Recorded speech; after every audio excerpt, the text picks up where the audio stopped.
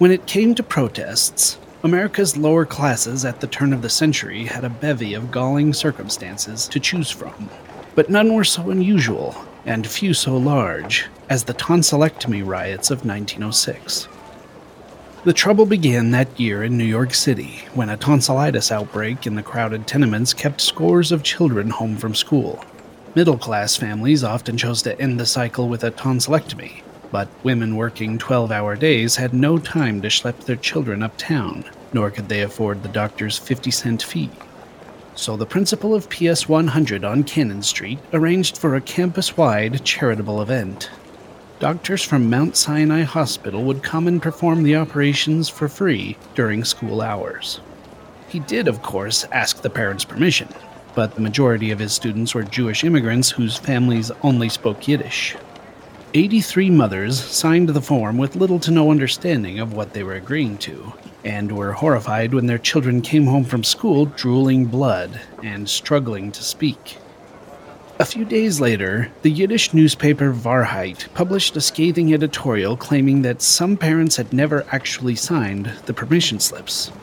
This spark of outrage grew into a word-of-mouth wildfire in the largely illiterate community, until rabble-rousers were shouting on the street corner that 83 Jewish children had died in a government-sponsored massacre.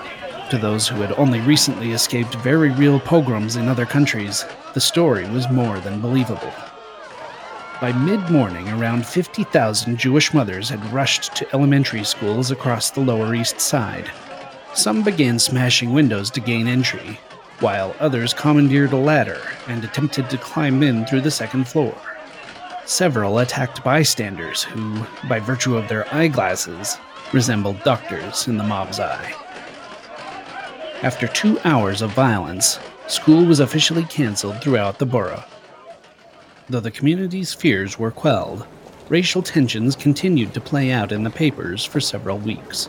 The Wahrheit vilified the supposed arrogance of Irish principals, while the New York Times alleged that the hysteria had been deliberately goaded by Jewish doctors who resented having their tonsillectomy prices undercut. On the final day of school that spring, police were preemptively stationed outside 2 predominantly Jewish campuses, while the children performed their year-end play, The Merchant of Venice. Fortunately, no one lost a pound of flesh that day, and no one rioted.